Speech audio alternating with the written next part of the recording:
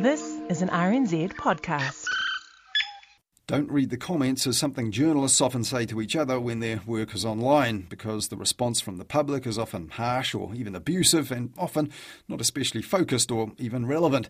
But when Simon Bridges posted a critical response on Facebook to the government's lockdown extension decision on Monday, journalists were poring over the hundreds of critical comments that prompted from his own Facebook followers. And among them, evidently, was Susie Ferguson on RNZ's Morning Report on Tuesday. Almost 15,000 have reacted with either anger or laughter. Let me just read you a couple of the comments. I'm a proud national voter, but I think you're wrong. Amazing leadership shown by Ardern. I much prefer a bit longer in level 4 to reduce the risk of going backwards later on. Another one. Simon, I'm a national supporter and I just need to take this moment to praise the way Jacinda has led us through this crazy time. I've never felt more confident of a leader. How do you think that's going? Well, there's different views online, but I can tell you, Susie, they're more than matched by the over 50,000 who personally came to me and signed my petition on quarantining. Yeah, but we're talking about your Facebook post here, specifically. Please, Susie, you just asked me a question and you're not answering it. I think I should get a bit of a response, please. Now, that wasn't the only question where Susie Ferguson cut Simon Bridges off mid-answer when she decided he wasn't actually answering her questions. But not only was Susie Ferguson reading plenty of the comments, she was reading a lot into them as well. What is the caucus reaction to your Facebook post? Do all MPs support you? Have they been in touch to say so? Yes. Every single one? Well, look, I don't go there going through a list or some such. I talk to my caucus colleagues very... How many of them? They're not getting uneasy? Look, I think it's a bit silly with respect, Susie. Simon Bridges strenuously denied there was any plot against him, and later his colleagues denied that anyone was running the numbers on a leadership challenge. But on Morning Report, Susie Ferguson was also interested in some other numbers. Why is it silly when we've got polls that have been leaked putting National on 35%, I think that was the UMR one, and Curia on 31%? Yeah, look, we can run through all of these things. I mean, I want to focus on what matters right now. Yeah, but this is the situation. 31%, that's your own internal polling, Mr. Bridges. Well, no, it's not. I don't know it's not. What you're talking about, frankly. You haven't seen any National Party polls, and we can dance around all these things, Susie. I just tell you... Do you have the support of your Deputy Leader, Paula Bennett? Sorry, what's that? Do you have the support of your Deputy Leader, Paula Bennett? Yes. Now that's interesting, as UMR supplies polling to the Labour Party and not to National, so Simon Bridges would be in no position to talk about that. But Susie Ferguson wasn't the only one asking Simon Bridges about challenges to his leadership last Tuesday. At the same time of the morning, Duncan Garner weighed in like this on the AM show. Talk of a leadership coup is coming from inside the National Party. The AM show understands a Mark Mitchell-Paula Bennett ticket or challenge is currently doing the numbers around the caucus. That means that a couple of other people are saying, would you support a change? The news comes this morning after Bridges received a bigger than usual backlash for a social media post criticising the government's COVID-19 leadership. I've read this a number of times. I can't find the controversy in it. In fact, in many ways, I'm critical that it's too moderate. But what Duncan Garner made of Simon Bridges' statement didn't really matter much. And likewise, Mike Hosking over on News Talk ZB at the same time, who awkwardly had supposed leadership challenger Mark Mitchell on as a regular guest, along with Labour's Stuart Nash, who took the first chance he got to raise the awkward rumours. Morning, Mike. Morning, Mike. Rich. Hey, Mike, can I ask about the only other story doing the rounds at the moment? Which is what? It's reported that MPs Mark Mitchell and Paula Bennett are planning a leadership coup. Now, can we get that confirmed or... Well, after that, Mike Hosking went on to make this point about the Facebook post that kicked off the speculation in the first place. Taking Facebook and a few whiners who you don't even know who they are anyway, and then trying to drum that up into a leadership spill is crap, isn't it, Mark?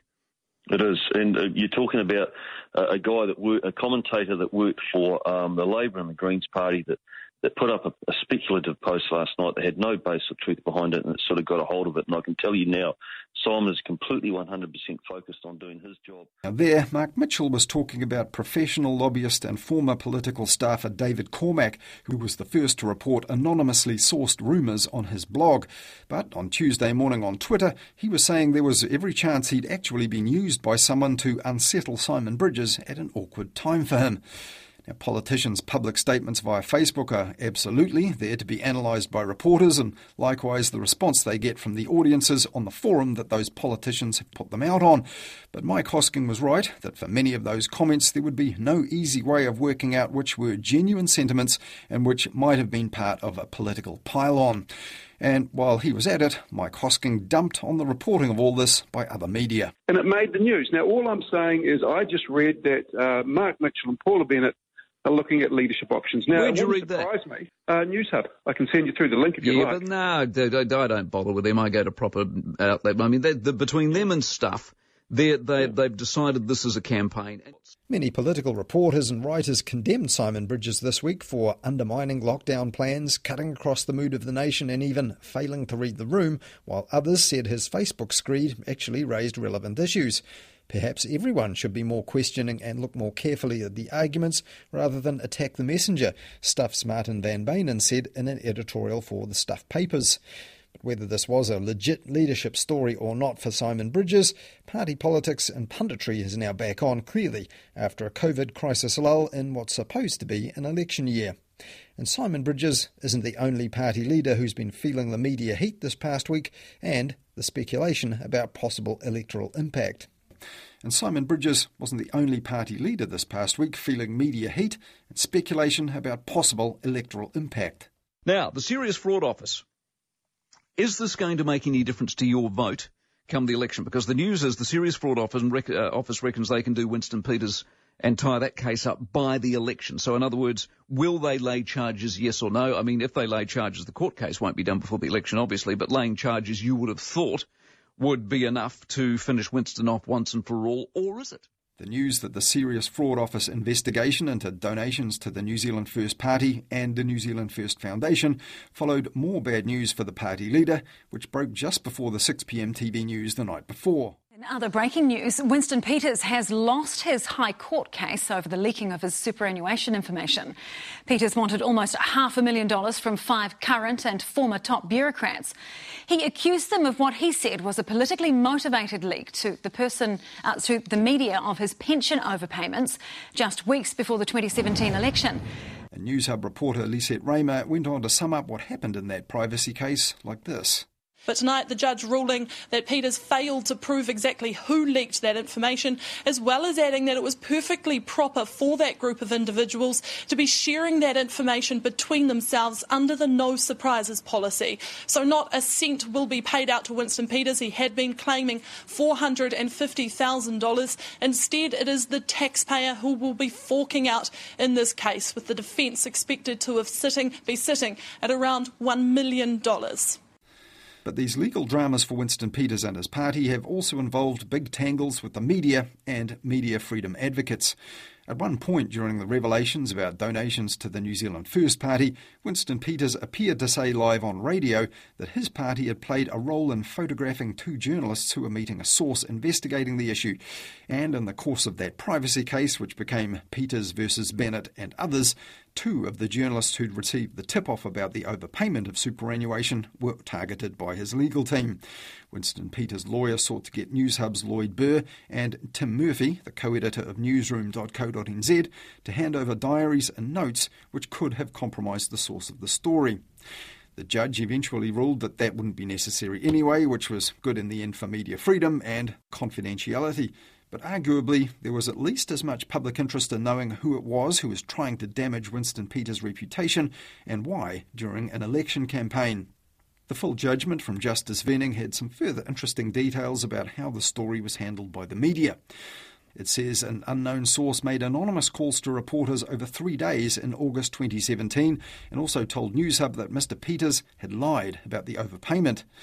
Barry Soper, the political editor of News Talk ZB, was called as an expert witness by Mr Peters' legal team, and he told the court that, in his opinion, all this was an attempt by Mr Peters' political opponents to damage his credibility and to try and cut out the middleman, meaning the New Zealand First Party, from politics.